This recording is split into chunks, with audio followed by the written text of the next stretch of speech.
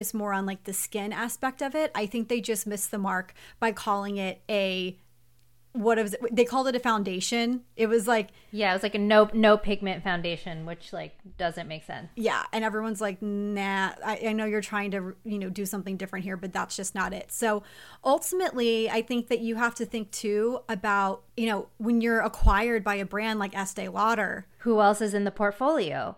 Also, Kirby, like MAC is there, Too Faced is there, and I feel like I haven't heard that much about Too Faced in the last year or so, but I feel like MAC is going hard on making a big comeback. MAC is coming back, y'all. Yeah. And I see people on Twitter going, has anybody got MAC PR lately? And I think honestly, MAC is like, okay, listen, we're going to cut back on who we're sending shit to.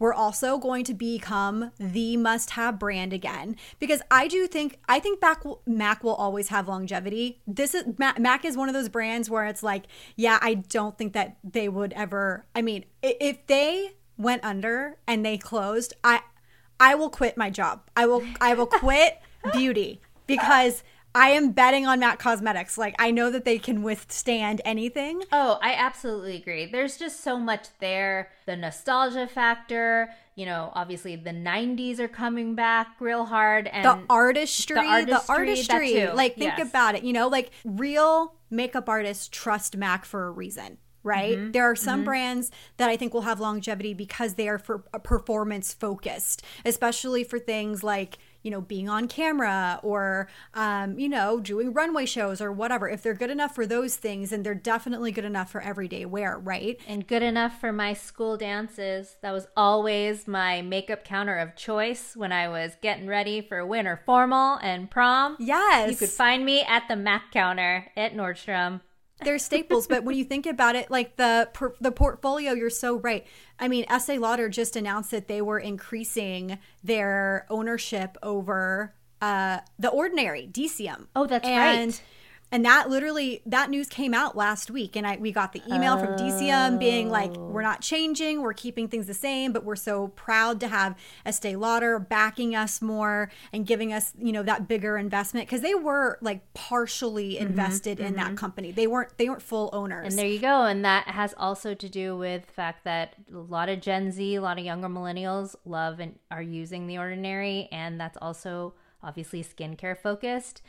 And so maybe that, had to do with it too. Like, Gen Z is probably not using Becca. They probably just, I know. Yeah. So, yeah. Really sad. I am going to, what were you saying? I was just saying all that to say, I think that COVID paired with all of this, yep. it was like the perfect storm of things that it was like, all right, we got to take an L. To your point though, that you asked me earlier, why September? Fiscal year for a lot of brands ends September. So they will probably want their reporting to the government and things like that to end like clean slate. So that's why you see a lot of brands like ceasing operations when it comes to September 30th. There's our take on Becca. We have more celebrity beauty news. And I think that, we're Los Angeles, this podcast, we have always been very celebrity focused. We want to talk about these things. So we have a segment that we're going to call Celebrity Skin. Cue Courtney Love. Erna, nana, don't make me over. I'm all I want to be. There you go. We don't have to pay for the rights anymore. Courtney, if you listen to this, did we nail it? So we have some new launches and some thoughts on these new launches. These aren't necessarily new news, meaning we've known about them, but I think they're worth discussing, especially because last week we talked about Sierra